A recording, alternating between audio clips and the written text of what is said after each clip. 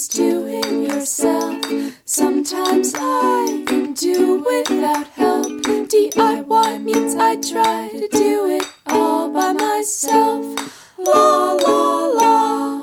Welcome to Destination DIY. I'm Julie Sabatier, and this is the first in our new series of monthly podcast episodes made possible by you, our awesome listeners. Thank you so much for believing in us and making this happen. We hope you like what you hear. Girl Scouts and Boy Scouts are do-it-yourselfers by nature. The organizations were founded on ideals like self-sufficiency and wilderness survival. These are timeless values, but some families find the 100-year-old scouting institutions to be a little out of touch. They require uniforms, their websites are clunky, and they have a lot of rules. But there's a new kid-driven, co-ed version of scouting for the digital age. It's called DIY.org. Their motto is, get skills, be awesome. And they have badges. They call them patches, but they look a lot like those things my mom sewed onto my Girl Scout sash when I was a kid. One of my patches, what I'm proud of, is Duct Tape Ninja, making things out of duct tape. This is Lucy Bowman. I'm 10, and I like crafting. Lucy has lots of patches. Fort builder, shelter builder, prankster. To earn a patch, a kid has to complete 3 challenges. Then they upload a picture or video of whatever they made.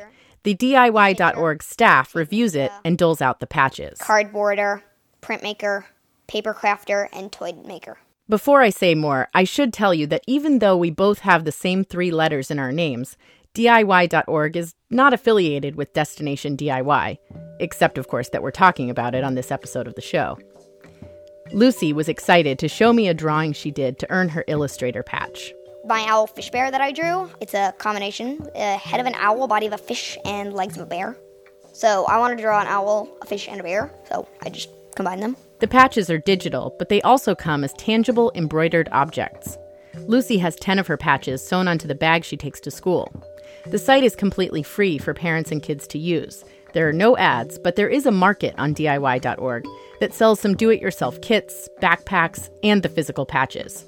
They're $5 each. The virtual patches are free. They get displayed on the user's portfolio pages. Like many of the kids on the site, Lucy doesn't use her real name. Instead of a profile picture, she has an avatar. My avatar, since it's sort of anonymous, I am a raccoon named Skitter Evil. DIY.org is pretty new. It first went live in the spring of 2012, and they have about 200,000 users. That's according to this guy. Hi, my name is Zach Klein, and I'm the CEO of DIY. There's 2 acronyms I never expected to hear so close to each other in the same sentence. Zach is one of 3 guys who started DIY.org in San Francisco. He's 31, and he just so happens to be an Eagle Scout himself. One of his other claims to fame is co-founding and designing the video sharing website Vimeo. He doesn't have kids, but in creating DIY.org, he drew inspiration from his own childhood experience. For example, when I was 11, I was really into making web pages. My parents had just signed up for AOL. Welcome. You've got mail. And AOL offered this really cool free tool where you can make a web page easily. And I was living in my own internal world, just making web pages. And there was no one in my life who understood the value of what I was doing. And there's no way they could have anticipated that what I was doing then would someday become a really important skill. Zach says that's why a lot of the ideas for the skills on DIY.org come from kids who use the site. We're not really good predictors of what skills will be valuable when these kids are adults. Magician. Hardware hacker. Game designer. Special effects wizard. And so we have to treat the things that they're passionate about with the same level of importance and prestige as skills that have been traditionally valuable. Gardener. Chemist. Woodworker. One thing all the kids on the site are learning is how to be social online. Kids can follow each other's portfolios and comment on each other's projects. This is the first time for a lot of kids that they've had a virtual identity of any kind. The first time that they could act without the consequence of being seen. And so, just for the sake of our community being successful, we have to teach kids to be good digital citizens so that their contributions to the community are productive. Many of the kids on DIY are not using their real names. That could make it easier for them to be mean to each other, but so far, Zach says they've had a no-tolerance policy for that, and and it hasn't really been an issue. The anonymity factor is important for a lot of parents. There are many families on DIY who go to lengths to obscure their kids' faces. They'll wear masks even, or maybe they'll do some post-production on the photos and they'll blur out the faces, and we're totally comfortable with that. The reality is that for kids, even young children, there is a portion of their social being that's being formed digitally. And whether or not you think that's a good thing, that is reality. Amy Webb writes a column about data for Slate.com. She heads up a digital strategy agency called Web Media Group, and she describes herself as a digital media futurist. The notion of liking or offering up a comment, those are things that are social acts that are sort of part and parcel of everything that happens digitally. The real problem comes in when parents are not aware that those functionalities exist. I would say in general, the times when you start to find that there are problems with kids and social media are the times when the parents have become totally disengaged. There are tools built into DIY.org to help parents monitor the way their kids are using the site, and kids can't sign up without parental approval. Even though the site is free, parents have to enter credit card information to verify their identity. It's a step up from checking a box that says, I give parental permission, but of course it's not completely airtight. Like traditional scouting, parental involvement is a key component. The thing that I find really fascinating about DIY.org, and something that separates it from Girl Scouts and Boy Scouts, is the way it exists in both the digital and the physical world. Some of the skills are purely digital. Web designer, meme hacker, front-end developer. But a lot of them require kids to step away from the screen and make something with their hands. Painter, botanist, chef, stitcher, home builder, bike mechanic.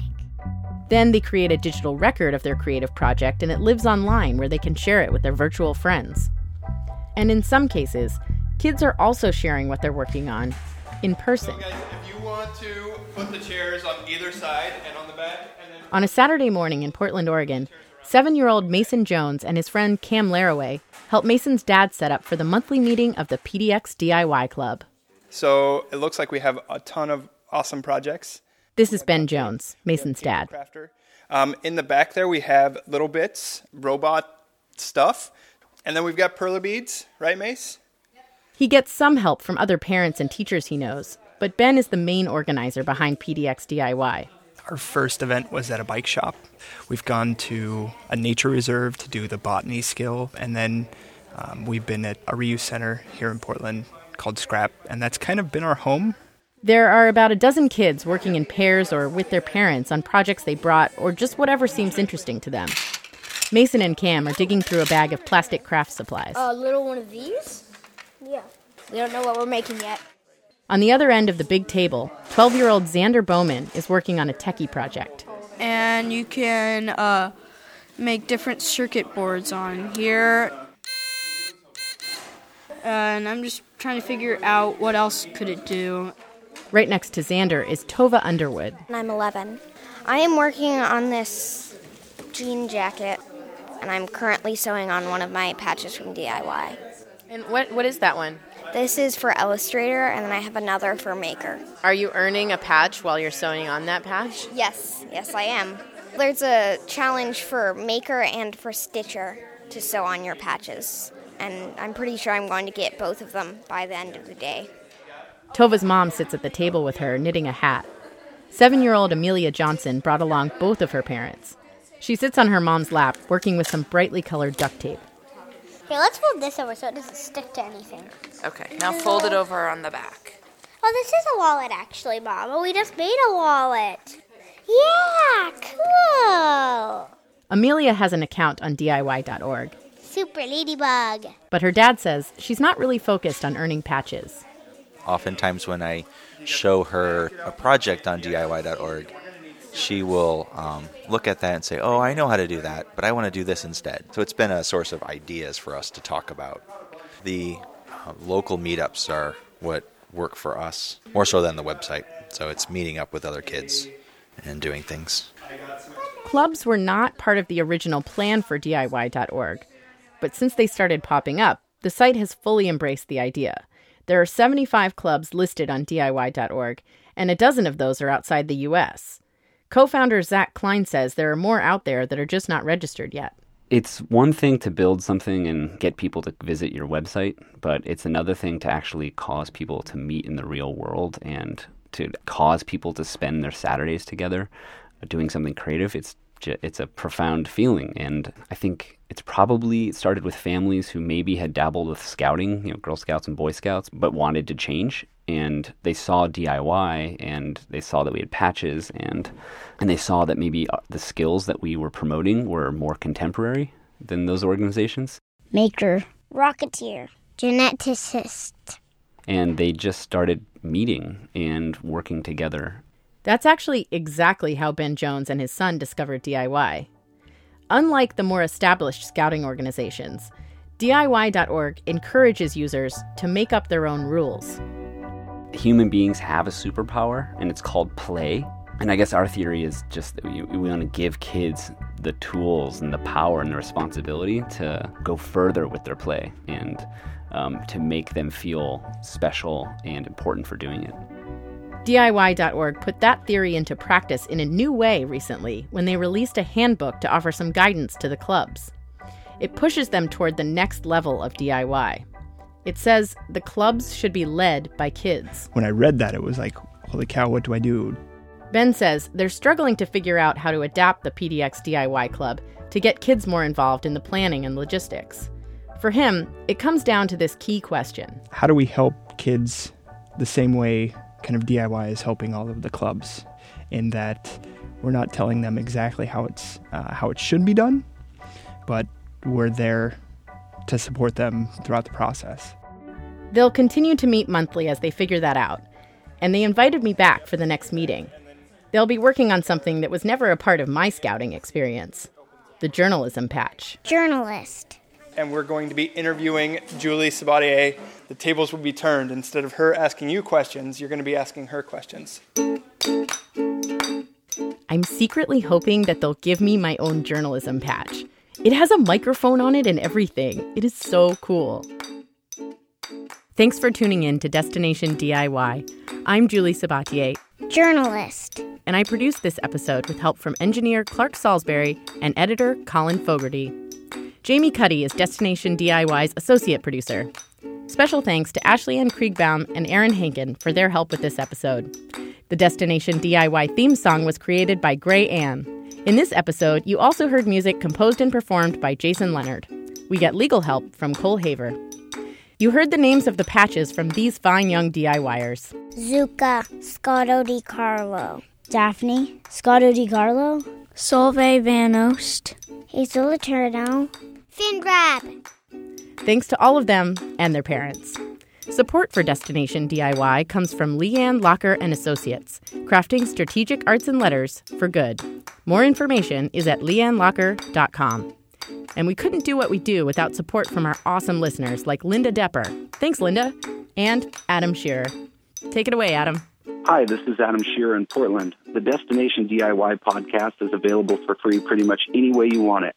iTunes, Stitcher, SoundCloud, and of course you can always find them at their website, destinationdiy.org. You'll find photos, audio archives, and all kinds of web-only content. Right now, there are some photos up of kids getting creative at the PDX DIY Club and a whole bunch of other cool stuff. All the details are at destinationdiy.org. The team dishes out DIY news and other findings via Twitter and Facebook. Just look for Destination DIY. And don't forget, it's not too late to support the show like I did. Just look for the Please Donate link on the website, destinationdiy.org. DIY. Thanks for listening.